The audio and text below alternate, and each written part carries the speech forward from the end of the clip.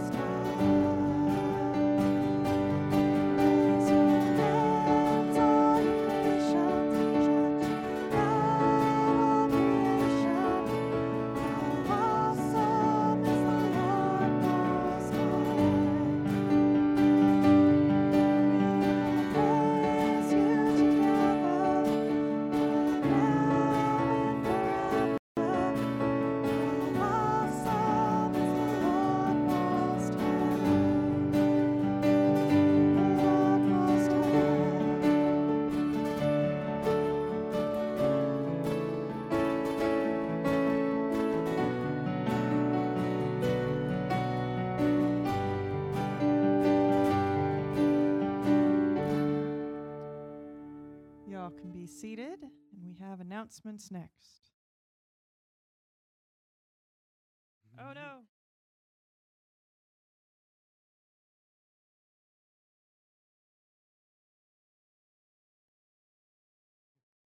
Oh, there we go. Good morning. A few announcements here. My name is Gary, if you don't know me. If you don't know me, come on up after service and get to, if you can stand it.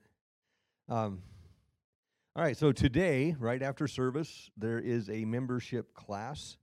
So if you are thinking about becoming a member of the congregation or just want some information, come on up for that. That will be in the family life, and I assume there's lunch being served. Doesn't say that on. Julie's trying to trip me up here. Ladies Fall Soup Social.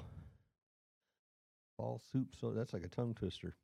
That's October 16th, and there's a sign-up sheet out in the foyer. I still think, is there a list for guys to come and taste this stuff? That seems like it should be a. Next week, on the 17th, there will be a fellowship potluck after service. And let's see. If your last name starts with A through M, bring a main dish. And if it's N through Z, Bring a side dish or a salad. Dessert bread and drinks will be provided. If you have any questions on that are above my pay grade, call Julie in the office or check with Lisa Schwarzenberg. There will be a district conference here, the EFCA. That'll be Friday the 22nd and Saturday the 23rd, and we need volunteers to help with food. So there's a sign-up sheet for that in the foyer as well. There's a lot of sign-up sheets back there right now. We will be having a family pumpkin carving evening on Wednesday the 27th, so the last Wednesday before Halloween. That will be at 5:30, and dinner will be provided. There's a theme here. You get this? Food. The sign-up sheet for that in the foyer. That one, we really do need you to sign up if you want to come, mainly because we need to know how many pumpkins to bring, okay? So last thing, this is kind of personal for me, I guess. For those of you that don't know, I've mentioned it a few times, but I'm a square dance caller. Have a lot of fun with it. And we were floating around ideas for social events and thought, let's do a square dance, okay? So I have two purposes for that. One is for fellowship, just to get us all together and have a good time. The other is to introduce the activity to folks that might not know what it's all about and maybe generate some interest in folks to come and take lessons. So that will be on Friday, November 19th. And we're trying to, have a lot of lead time. I don't have a location yet. We get people signed up. I'm going to look into trying to find a spot with a hardwood floor that's a little bit better for dancing. If we need to, we'll do it somewhere here in the church and just have people wear blocks of wood on their shoes so that we... No. So anyway, that will be coming. If you're interested, if it sounds like fun, sign up back there so we know that you are interested. This is a family activity, but be aware we need kids to be old enough to engage and be paying attention. And I have had folks bring kids for lessons that they're just not really old enough to pay attention and be a part, and then it gets frustrating for the kids and for the people that are out there. So, all right. Yes, sir. The 19th.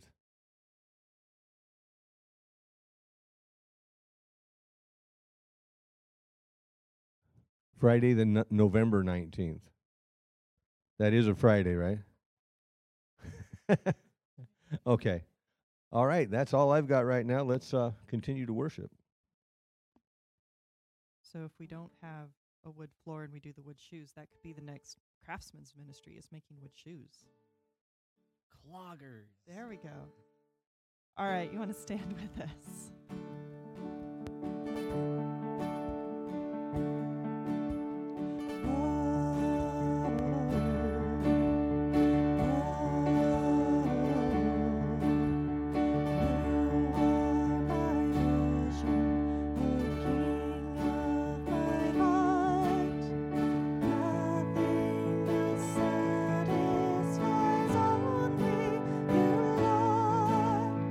You are my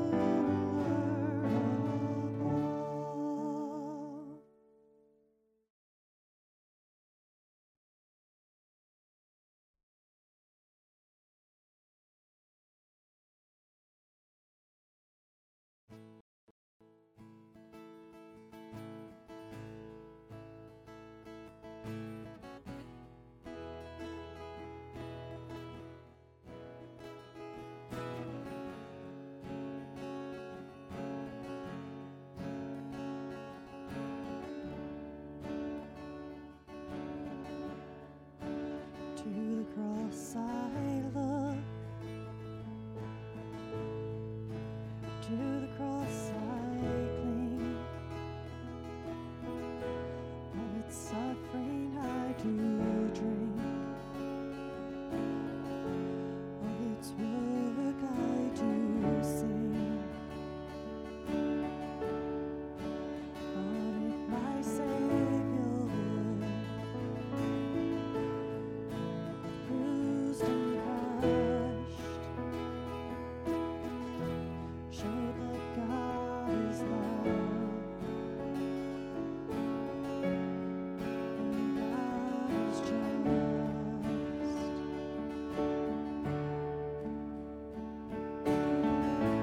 At the cross you beckoned me, draw me gently to my knees, and I am lost for one soul, lost in love, I'm sweetly broken, wholly surrendered.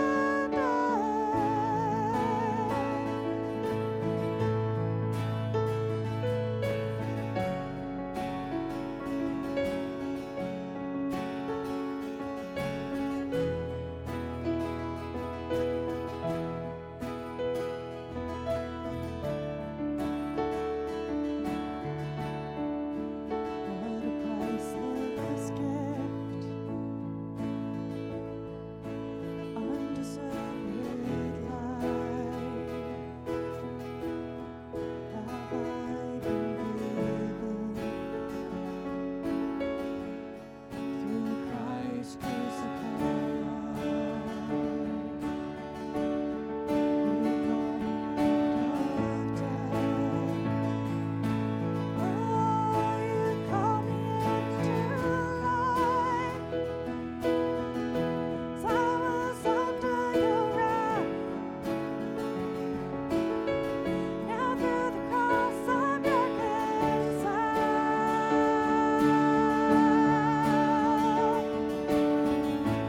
At the cross you beckon me,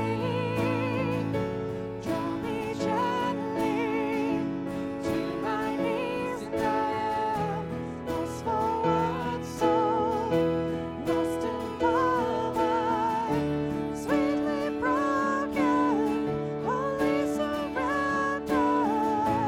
At the cross you beckon me,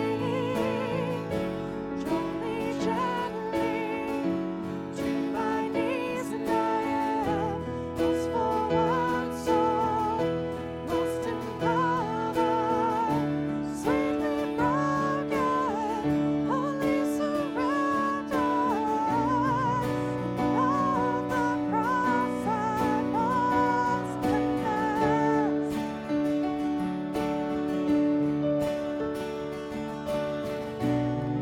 Oh, wondrous your redeeming love, and how great is your faithfulness.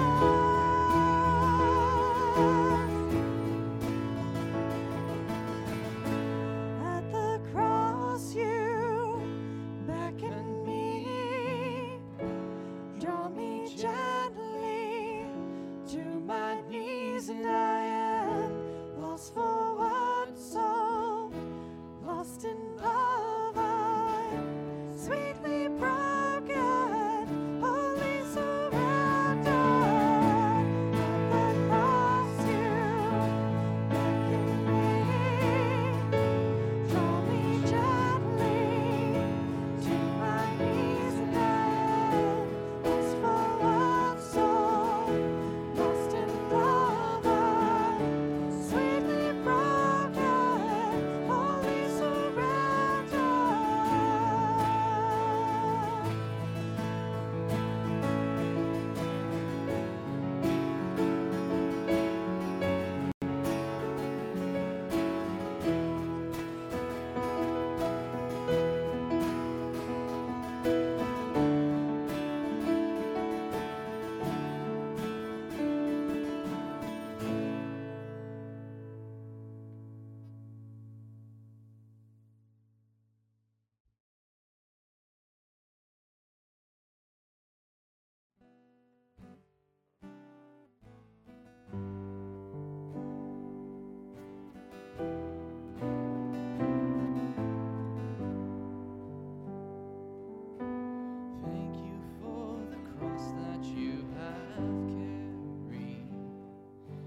Thank you for your blood that was shed. Took the weight of sin upon your shoulders. Sacrificed your life so I could live.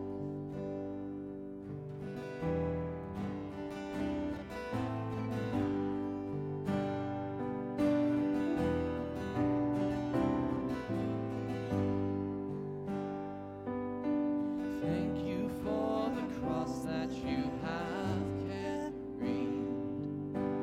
Thank you for your blood that was shed. Took the weight of sin upon your shoulders. Sacrificed your life so I could live. Now nothing is holding me back from you, Redeemer of my soul. Now nothing can hold me back from you. Your love will never let me go. Thank you for your death and resurrection. Thank you for the power of your blood. I am overwhelmed by your affection, the kindness and the greatness of your love. Kindness and the greatness of your love.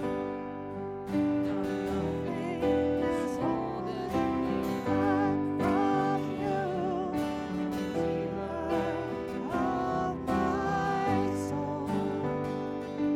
Now nothing can hold me back from you. Love will never let me go. Jesus, you make all things new.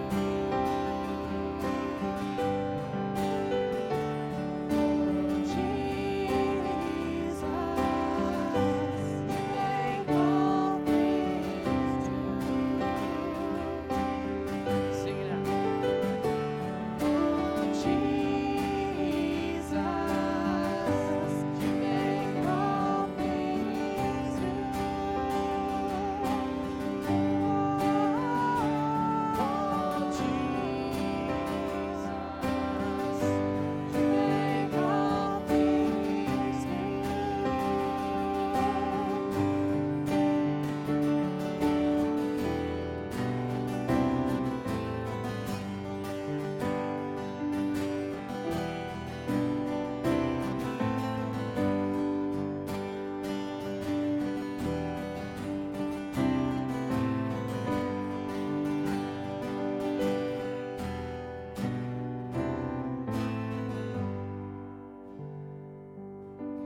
Thank you that we're living in your kingdom. Jesus, you're the king upon the throne. Thank you for the way you always loved me.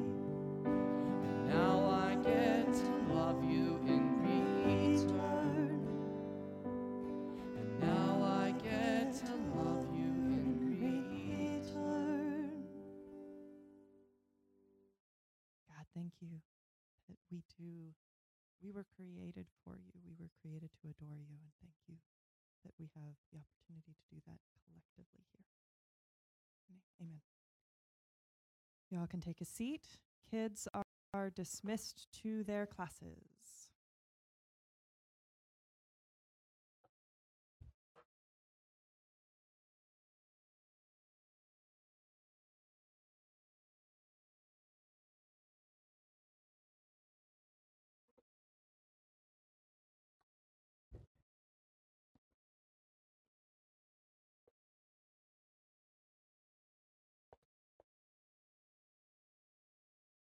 Somebody's car is working. Am I there? All right. Good morning. You guys ever look at God's plan and think to yourself, what are you thinking? I was trying to think through what's a good illustration of this, and I think maybe this will connect. How many of you guys are familiar with Legos? Anybody? You guys familiar with Legos? We went through a graduation process with Legos, and you find that as you age, not only do the prices go up to buy their products, but the complexity goes up, right? And so you start off with the big blocks, and then you get a little bit smaller blocks, and then pretty soon they come with a manual to build what it is that you have purchased your child. On the box, it looks wonderful. It looks like this little truck it's got suspension, and it looks like it'll be really cool. And it literally is like, I think one of the manuals we had was probably more than 50 pages of instructions. Guess who's not good with reading instructions? But what's crazy about Legos, and I think what really fits in this picture that we're going to look at today, is that when the Legos in this process of building, you go to page 1 and it says go collect these parts, and you go and you grab these pieces and you build this little part of the product, and then you don't see anything about it after that for a little while. It's like you go to the next page and it says go grab other pieces and you're going to build these other parts. And after a sequence of building parts, you have things kind of stacked all around, and then it says go back and get that part and add it to this part. And if you follow the instructions, if you work your way through that, you'll actually have whatever the picture was on the front of the box. And unless you missed a function somewhere in the middle of putting it all together, it all works. Craig was building one of these the other day, and he was sharing with me about how he thought he'd missed a piece or something, a sequence in that process. And I could lament with him and empathize with him, because I had numerous times built a project with my boys and found out that we had to unstack many pieces to get back to the one part that I didn't build correctly in the middle of it. You know, when we look at covenants and we look at how God has worked with man over time, I think sometimes it feels like it might have been that manual process, because we're looking at it from the text this morning. We're going to actually see that God says, I'm making a new covenant with you. And as we look at covenants, we're going to see some of these pieces. But my hope is today is that as we look at covenants and take just a little bit of time to, I know Alan had done some of that work for us, and there's just a ton in this, so this will not be an exhaustive study this morning. But my hope is that we'll begin to see some of the pieces that fit together. Although it's happened over thousands of years, God is the master craftsman, and he's building something. He did build something, and we are benefiting from that today. And I think it's an amazing thing. And it's a beautiful picture of what God does. So, moral of that illustration is, if you get Legos with a large manual, follow the instructions. Makes life way better at the end of the Christmas weekend when you finally get it together. Turn in your Bibles to Jeremiah chapter 31. And this is 31 part 1, because we're only going to look at 2 verses out of Jeremiah 31 today. Next week, we're going to pick up and hopefully tie it all together and make a better picture out of it. I think it could be that this is part 1 of 3. I don't know yet. Jeremiah chapter 31, verse 31 says this: Behold, the days are coming, declares the Lord, when I will make a new covenant with the house of Israel and the house of Judah. Not like the covenant that I made with their fathers on the day when I took them by the hand to bring them out of the land of Egypt, my covenant that they broke, though I was their husband, declares the Lord. Now, there's much more in this text, and we're going to, like I said, we're going to look at that next week. But as we think about a new covenant, what is the picture that we're getting from God with the nation of Israel? Well, we got to remember the context, right? They're in the middle of being disciplined. They're in the middle of being dispersed. The nation is being overrun by Babylon, and God has said that if you're going to trust me, if you want salvation with me, and to be restored and to have that hope, then you need to go with Babylon. You need to go into captivity. Don't stay in the nation. So we have this horrible time of discipline. God's wrath is being poured out. Discipline, at least, is being poured out on the nation of Israel for the rebellion. In fact, last week, as we looked in chapter 30, he says that I'm just in this. I'm just doing what you deserve. I'm being a just God in this process, because your wound is incurable. Your sickness cannot be healed. But he says that he will do it. And this picture that he is proclaiming is going to begin this process in this new covenant. But one of the things that we need to look at, and I think this is part of the cool part of this, is we need to go back and look at some of the covenants. And we're only going to look at 3 today, so that's an hour each. So it won't take us real long. It's going to be a very, very brief overview. Please understand that what we're doing is a very, very brief overview of these covenants. I'll give you some passages that you can go back and read later, but this morning is just a brief overview. The first that we're going to look at, because it starts with the nation of Israel, is the Abrahamic covenant. So if you turn back to Genesis, do you guys ever, sometimes when you're doing the studies and I'm going through this process, I forget how early on in our scripture that we actually see the covenants starting, and Abraham's all the way back in Genesis chapter 12. I forget sometimes how involved this process is in all of Scripture. But Genesis chapter 12, verses 1 through 3, we see the beginning of this relationship with the covenant with Abraham. Genesis chapter 12, verse 1.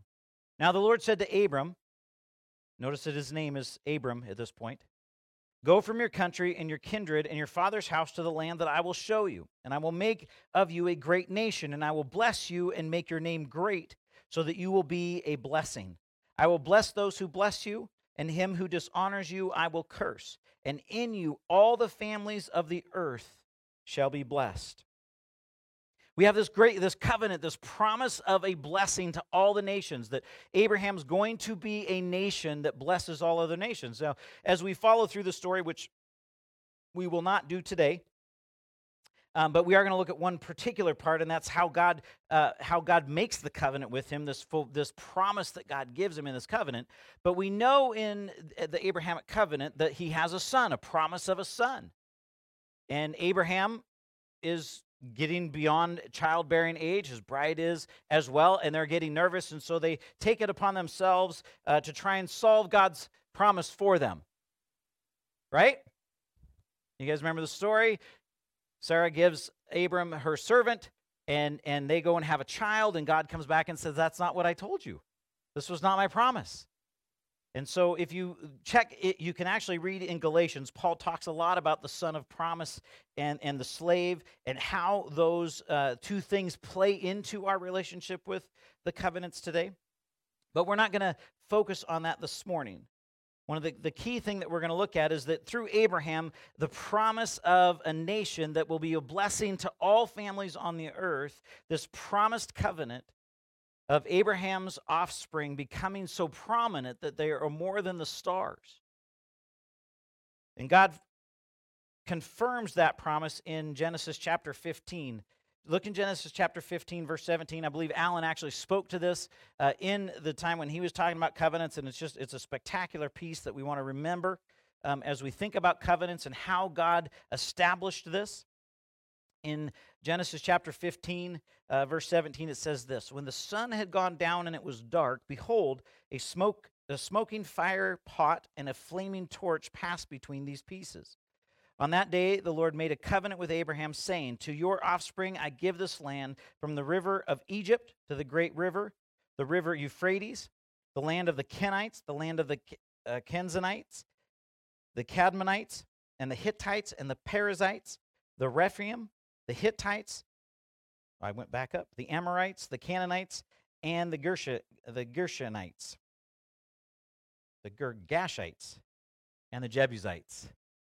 You know, it doesn't help if you go back and reread them. I need to put my... There we go. Okay.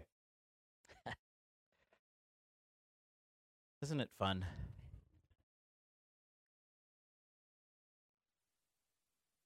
I'll just... I'm always nervous about these types of things where I'm given lots of information. And so I actually practiced those names again ahead of time, and it did not help me at all. I hate that. If you guys could just hear what it sounds like in my head, it was flawless. But God's making this covenant. Earlier in that passage, if you go back and read Genesis chapter 15, you'll actually see that God and Abraham enter into a blood covenant where Abraham sacrifices these animals, lay them on their side. And the tradition for the Jews was that both parties would walk through that blood, confirming that covenant. And so if any person, any party in that covenant failed or broke that covenant, they would be guilty of the blood of those animals, and their life would be required. And so in that picture, what we see is that Abraham actually goes into a deep sleep, and he actually sees God walk through, not walk, he floats through. That's how God does his stuff. But God actually, the picture of God, this smoking fire pot and this torch, it actually goes between the pieces of the animal, affirming that covenant with Abraham. And the premise, the basic process is that God says, I'm going to fulfill his covenant regardless of who breaks it. So you have this promise, this covenant with Abraham of a promised son who's going to create a nation that will be a blessing to all the families of the earth. And God says, I will fulfill this on my character, based on my righteousness, not based on your faithfulness as a people. That's the picture of the Abrahamic covenant. I admit it's a very, very light overview, but that's a basic picture of the covenant. The very one that Jeremiah actually mentions is the Mosaic covenant. We're not going to read all of the laws, so you can relax. But we are going to go and look at what Paul says about this covenant, because it's very important how we see the covenant. How many of you guys love rules? Now, some of you love rules. Don't be hiding out in here. I know some of you love rules. I know you. You guys like things to have a structure. You like them to have a purpose. And any of us that aren't particularly fond of rules really rub you the wrong way. Okay? I get it. But it's important when we see this that we understand what the value was behind what God did in the Mosaic covenant. The purpose of this is well stated in Romans by Paul. He explains what this whole law is about, what the purpose was. Romans chapter 3. Starting in verse 19, Paul says this. Now we know that whatever the law says, it speaks to those who are under the law, so that every mouth may be stopped and the whole world may be held accountable to God. For by works of the law, no human being will be justified in his sight, since through the law comes the knowledge of sin. We're going to read more of that passage because I love where Paul goes with this. But now the righteousness of God has been manifested apart from the law. Although the law and the prophets bear witness to it, the righteousness of God through faith in Christ Jesus for all who believe. For there is no distinction, for all have sinned and fall short of the glory of God, and are justified by his grace as a gift, through the redemption that is in Christ Jesus, whom God put forward as a propitiation by his blood to be received by faith. This was to show God's righteousness, because in his divine forbearance he had passed over former sins. It was to show his righteousness at the present time, so that he might be just and the justifier of the one who has faith in Jesus. The purpose, as Paul states it in the law, was to make us know what sin was. It was to expose the heart of man, to reveal to us the need for a redeemer, the need for this perfect, righteous intervention by God in Christ Jesus. Did the law expose that? Absolutely, right? And Jesus, when he comes back in Matthew, he says, let me explain it just a little bit more. If you look at a woman to lust after, you're guilty of adultery. If you hate your brother, you're guilty of murder.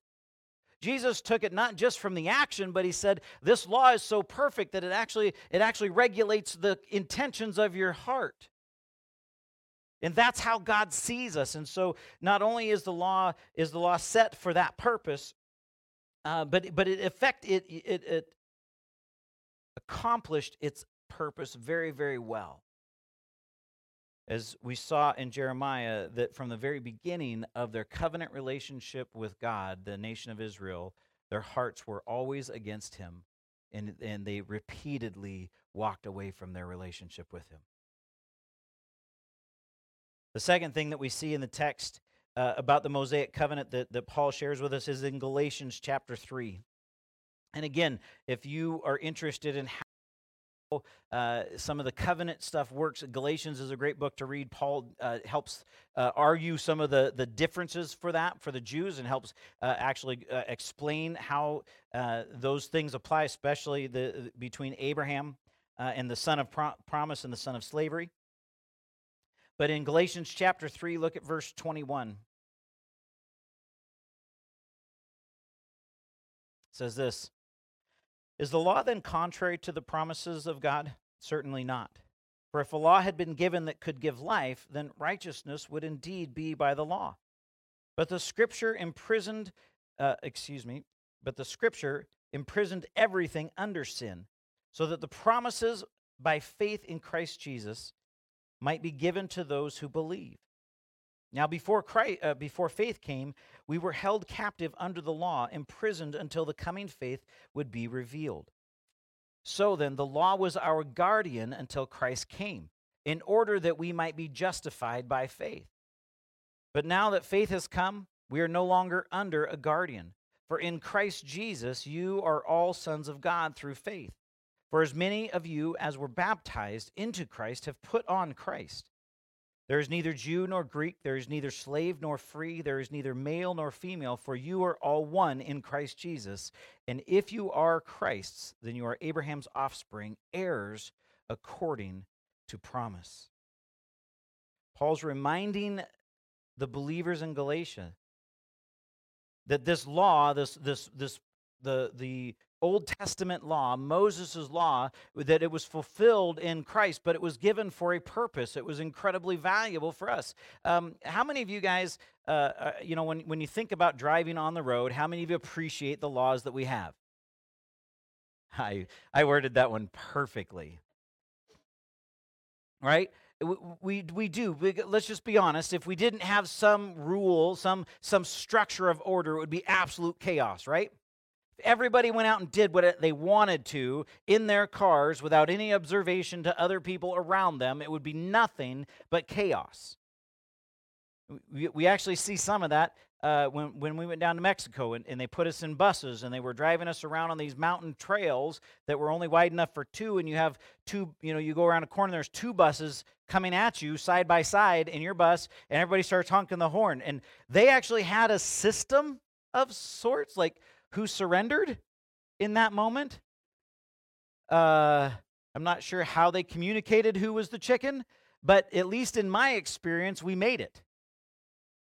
But there was a moment that we actually witnessed in that environment where two guys did not agree with who was supposed to submit, and the buses exchanged drivers because they just took a head-on collision. So when we think about rules, when we think about the law being a guardian, God put this in place for a purpose. And part of it was to actually hold back the evil intentions, the desires of man's heart in this process while they waited for God's perfect timing, for Christ to arrive. Now, I know it's a horrible illustration, but when I was doing the Lego stuff and I was building the motor, if I started improvising on the motor because I like to hot rod things, so I thought, well, this would be cool, I should finish this out. I actually found one of the projects where I had to take it back apart because I couldn't get it into the spot that the rest of it was designed for. And so following those rules, following the design by the engineers that designed it, meant that I was able to accomplish the whole process, and the product worked. The toy worked very well, at least for the first jump. That's one thing I don't, when you have boys and you build a Lego cart that has shocks, you should add some rules. Like, don't run it down the stairs on its first run, because then you have to rebuild the whole thing. So rules are good. It's just we don't like them, do we? I mean, do we appreciate the fact that God placed his character and his person in the very nature of who he was in the Ten Commandments? Do we really love that? Do we like the fact that Christ actually came and said, if you want to be the greatest in my kingdom, you should be the least? I don't think we like that. Pastors have parking spots in the front of the church. What the heck is that? I mean, when you guys come to church, do you guys think to yourself, you know what, I'm going to park, I have good legs. I'm going to park as far away from the front door as I can because I'm going to make sure other people can get to the front of the church easier than me. I mean, that sounds simple, but do we do that? Christ said that if we die to ourselves, if we're the least, we'll be the greatest of his kingdom. I mean, the church should be nothing but a constant pursuit to put other people first. But it's not the case. The Mosaic covenant was established to help protect Israel, to be a guardian for them. It was designed to define sin, to expose the sin of the wretched human heart. And finally, it also was used to establish a sacrificial system. Look at Hebrews chapter 9.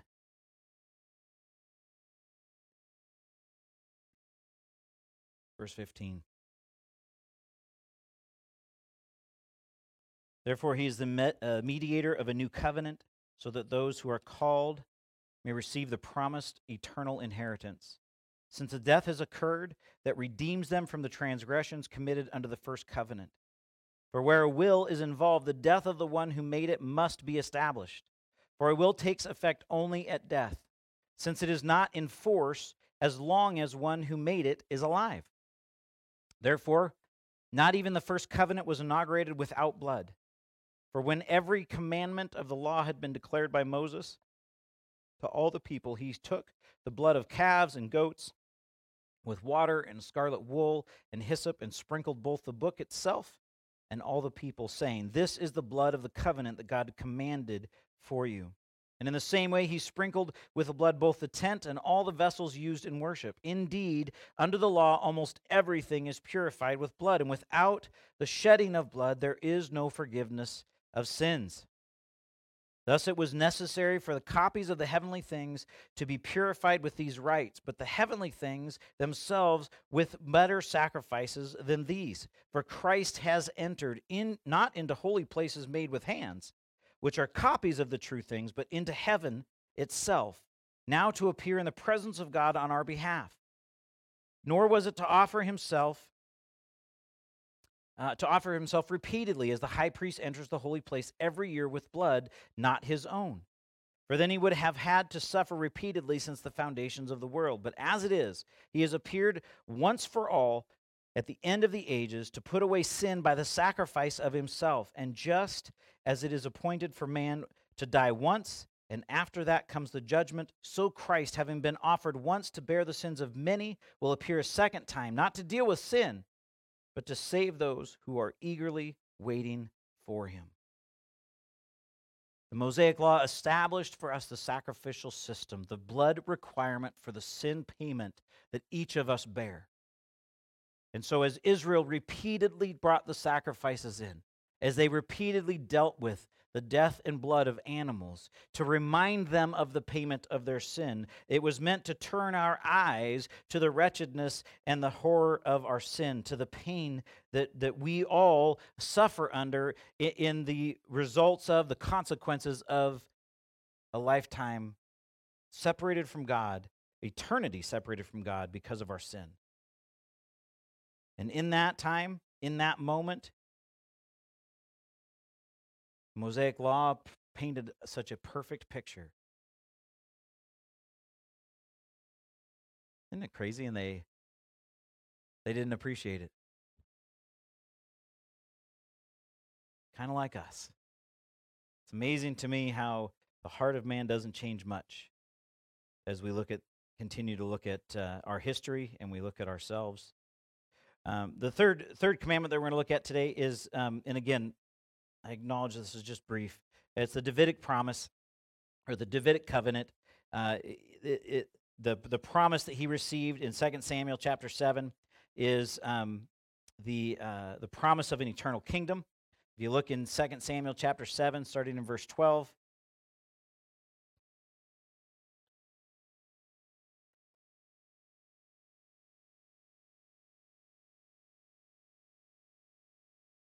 2 Samuel 12. When your days 7, verse 12. When your days are fulfilled and you lie down with your fathers, I will raise up your offspring after you, who shall come from your body, and I will establish his kingdom. He shall build a house for my name, and I will establish the throne of his kingdom forever. I will be to him a father, and he shall be to me a son. When he commits iniquity, I will discipline him with the rod of men, with the stripes of the Son of Men. But my steadfast love will not depart from him, as I took it from Saul, whom I put away from before you. And your house and your kingdom shall be made sure forever before me. Your throne shall be established forever. In accordance with all of these words, and in accordance with all this vision, Nathan spoke to David. David received a covenant from God that because of his relationship with him, and I think it was because of his humility, that he actually, when his sin was exposed, he humbled himself and he pursued the heart of God. God established an eternal kingdom with him. Isn't that great? His sons were all flawless after that. They were a great picture of the coming king, right? No. So frustrating. If only one of them would have succeeded, and we could have looked to them for the answers of how to do it right. I love this promise, and I love how David fits into this. And again, there's much more in here, but the summary of it is wrapped up in Isaiah chapter 9. And we don't have time to pull all the pieces in this morning. But in Isaiah chapter 9, verses 6 through 7, we see this promise of this coming king, coming Messiah. And it actually is part of the Davidic kingdom as well. But Isaiah 9, verse 6 says this: For to us a child is born, to us a son is given. The government shall be upon his shoulder, and his name shall be called Wonderful Counselor, Mighty God, Everlasting Father, Prince of Peace. Of the increase of his government and of peace there will be no end. On the throne of David and over his kingdom, to establish it and to uphold it with justice and with righteousness from this time forth and forevermore. The zeal of the Lord of hosts will do this. I think one of the things that's so amazing about David and the picture that he brings for us in the covenant world and in what Christ is going to accomplish in this new covenant is that in David's time, Israel actually saw peace. Under his leadership, he was a fierce king, but he was a loving and a kind king, and he was amazing. I don't think Israel's ever experienced anyone else that actually treated the nation and dealt with the Lord and dealt with the issues of that kingdom in such a way that they brought peace in all of that time. And Solomon actually experienced the blessing of David's kingdom and all the work that he did and that peace that was there. So if we were to summarize, again, just briefly, Abraham believed God and it was counted to him as righteousness, and the world was blessed through him. All nations were to receive a blessing through him. Moses obeyed God and gives Israel the law, which exposes sin and the need for redemption. It was also part of the protection that God gave to them to help bring them back, a point that they could be tethered to protect their hearts from wandering to the full extent that they could. And David has a heart after the Lord's heart and becomes a king that brings peace to the nations. Even in his disobedience, even as his sin was exposed, he humbles himself and repents. It's this amazing picture.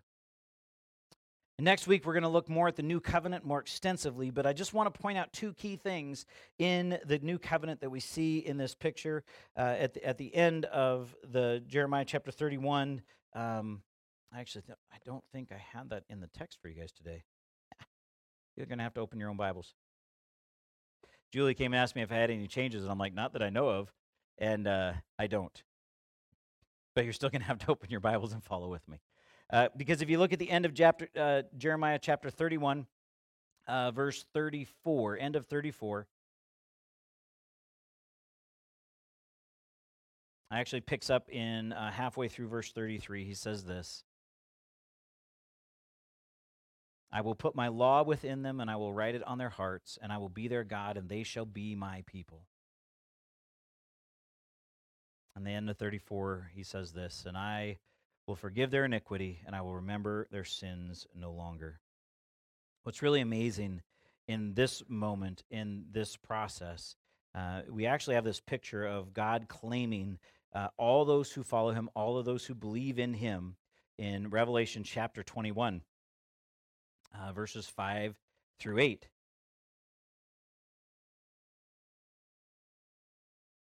He says this, "And he who was seated on the throne said, 'Behold, I am making all things new.'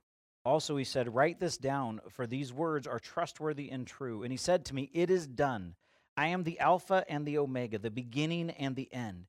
To the thirsty I will give from the spring of the living water of life without payment. The one who conquers will have this heritage, and I will be his God, and he will be my son. But as for the cowardly and the faithless, the detestable, as for murderers, the sexually immoral, sorcerers, idolaters, and all liars, their portion will be in the lake that burns with fire and sulfur, which is the second death.'" God uses that term that I will be their God and they will be my people. He will be my son. This picture of what the end of all things are going to look like at the conclusion of our time here on earth, of man's time here on earth. God's going to restore a relationship and he will be God and we'll be his people. It's the very promise of the new covenant that we see in Jeremiah. That God's going to solve this relational issue that we have through his son, through this new covenant, and we will become people that follow him. We will be solely and wholly committed to our relationship with God. Not like we are in our current condition, not like Israel was in their current condition, where they struggle with their flesh, where they struggle with earthly desires or the situations that are around them. And I love that he finishes with, "I will forgive and remember their sins no more." He's completing the process. Remember, part of what we're looking at in these covenants is that God's making relational covenants with the people, with mankind. And if we fulfill these covenants, if we honor them, and if we complete them, then there's blessings that follow. And in every setting, man has failed to complete, man's failed to fulfill those covenants. At some point, our sin has broken that. To the point where God literally comes to the people of Israel and says, "You're incurable." In Jeremiah 29, your wound cannot be healed. There's nothing that you can do to solve this, but I can.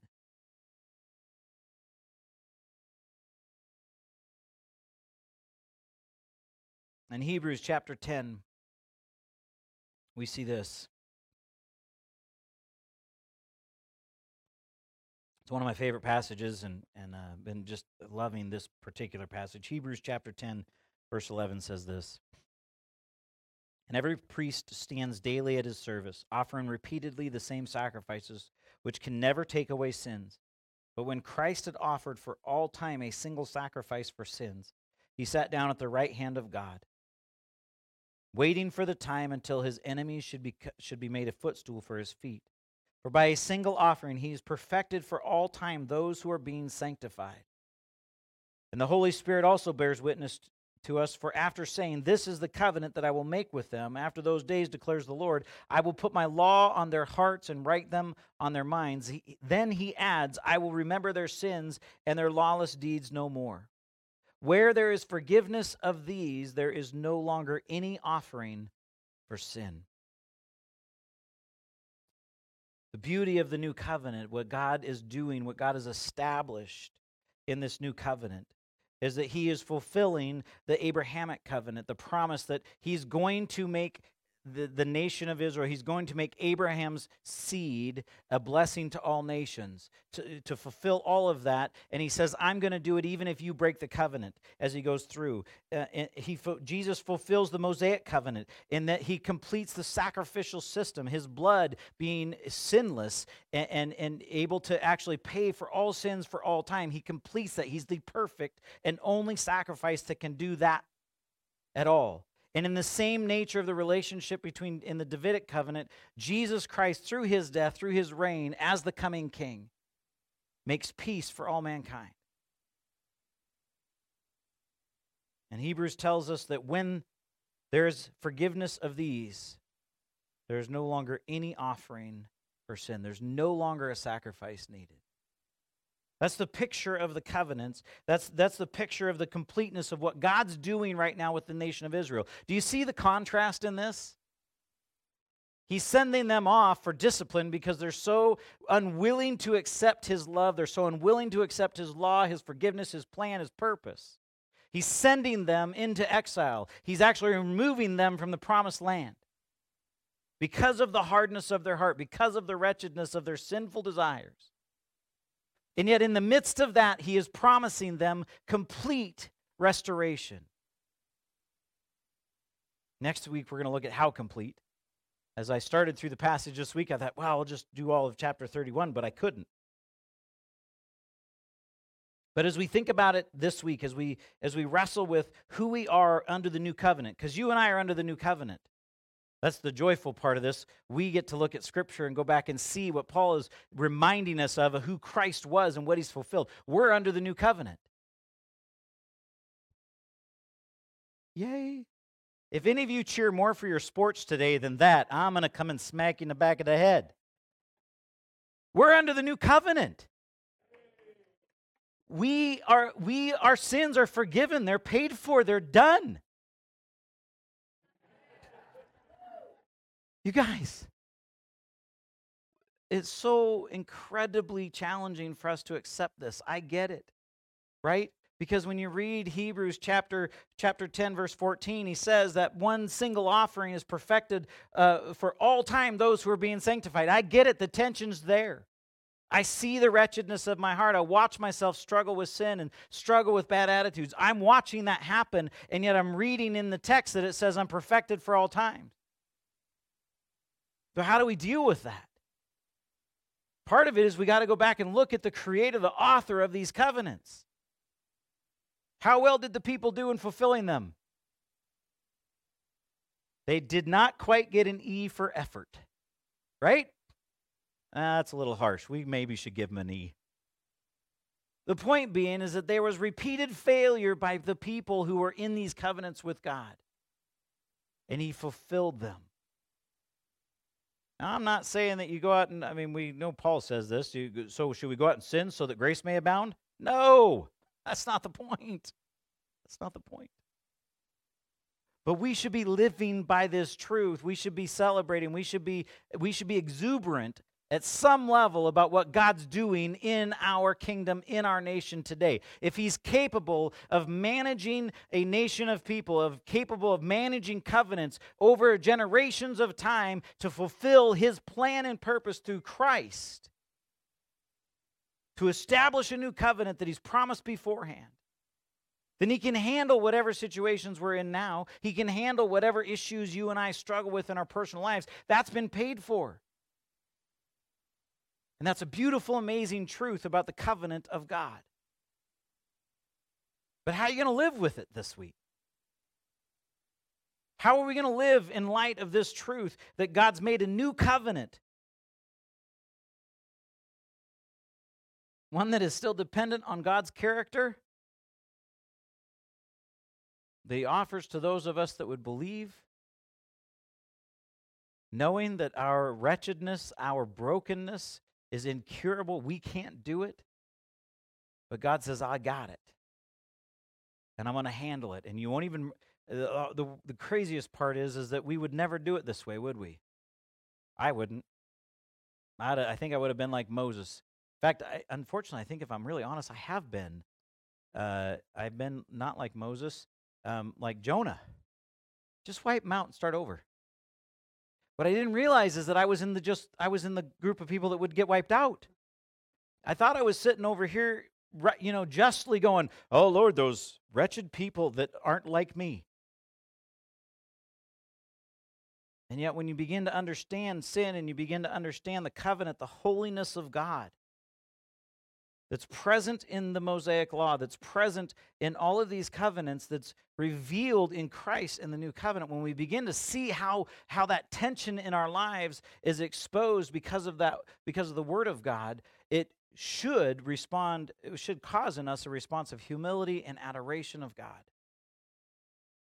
So my hope for you this week is that you actually would celebrate with me, that you would worship God this week, that he's able to take all of these what would seem like different plans, that he was adding a covenant here, and because of the wretchedness of the people, he had to make another covenant. Because of the wretchedness he had to make, that wasn't what happened.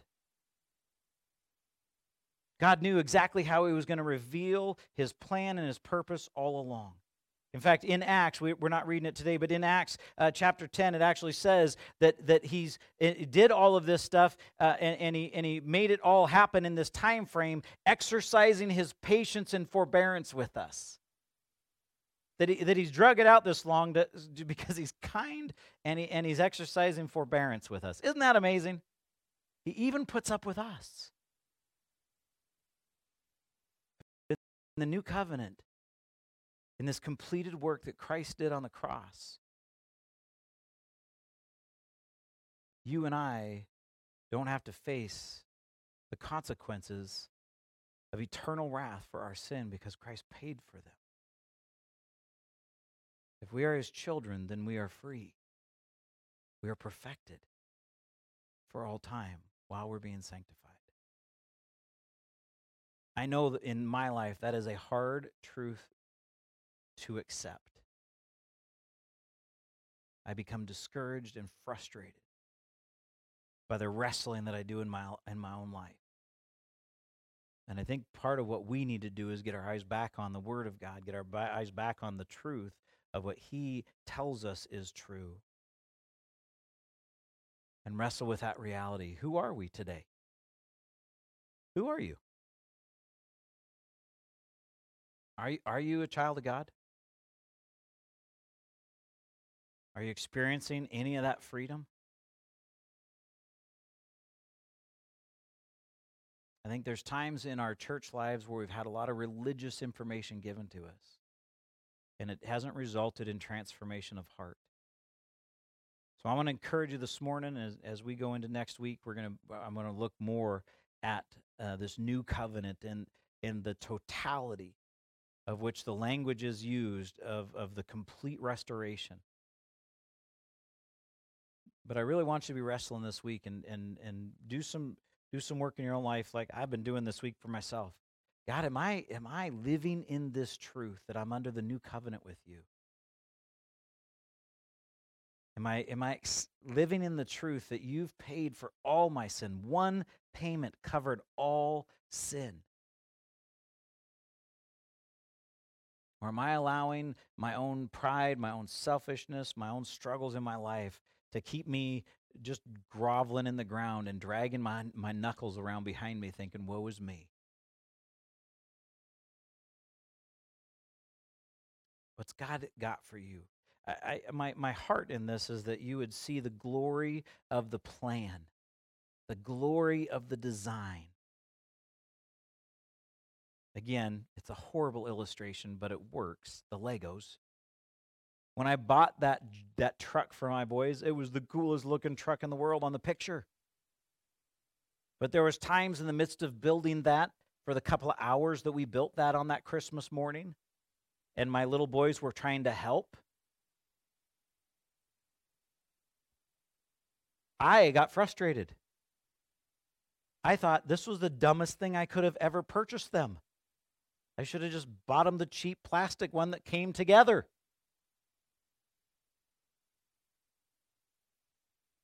What I couldn't have seen and what I've learned later in my life was my boys have built so many things out of those projects.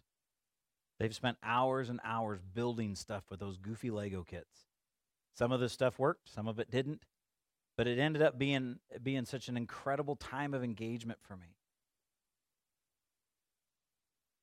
Imagine if God was so sovereign. I don't think you can say it that way, but we'll just go that. Let's just go with me on this. Imagine if God was sovereign to the point where he individually walked each of you that he's called into a relationship with him, knowing our weaknesses, knowing our tendency for sin, knowing the families he was going to put us into. He said, this is how I'm going to best craft your eternal destination. You will not like every day. In fact, you may be very frustrated with some of the days. But because I'm good, because I'm sovereign, I'm going to handcraft an eternal relationship for you and for me. Wouldn't that be amazing if he was sovereign?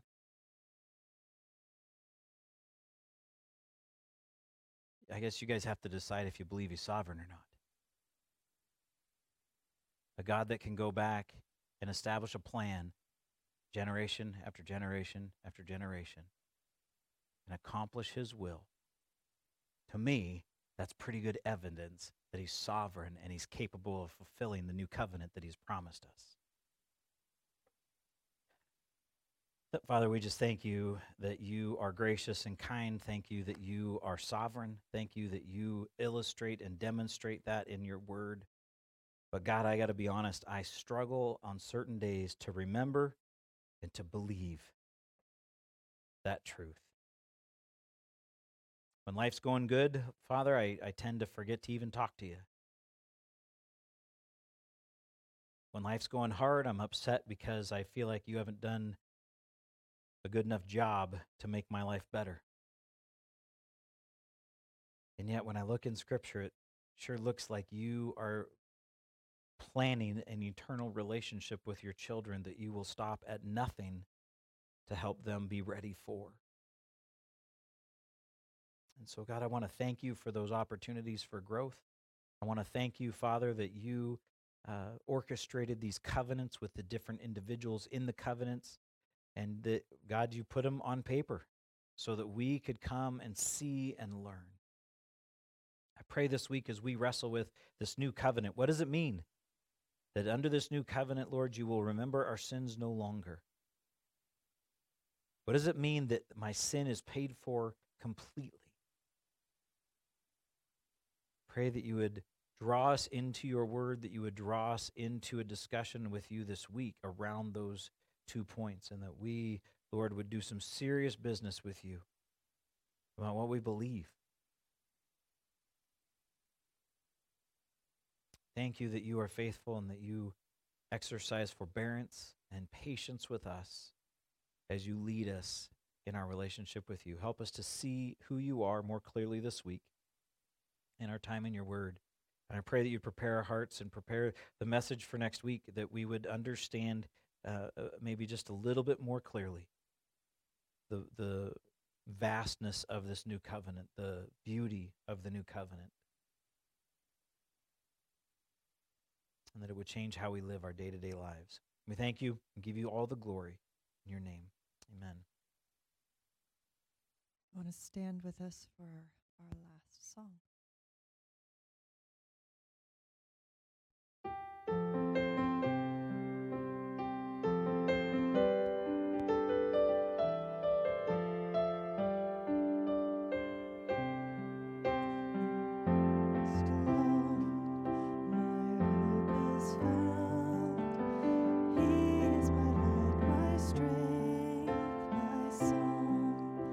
This cornerstone, this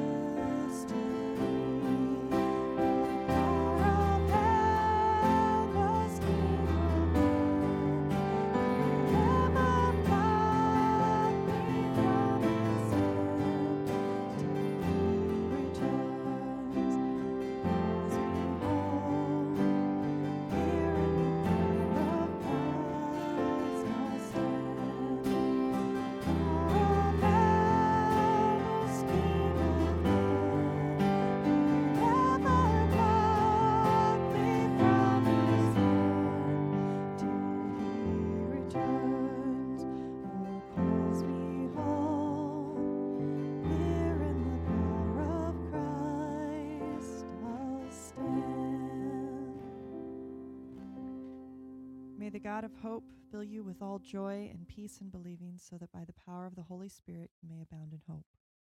Amen. Have a good week. Don't forget, if you're going to the membership class, that's right after service.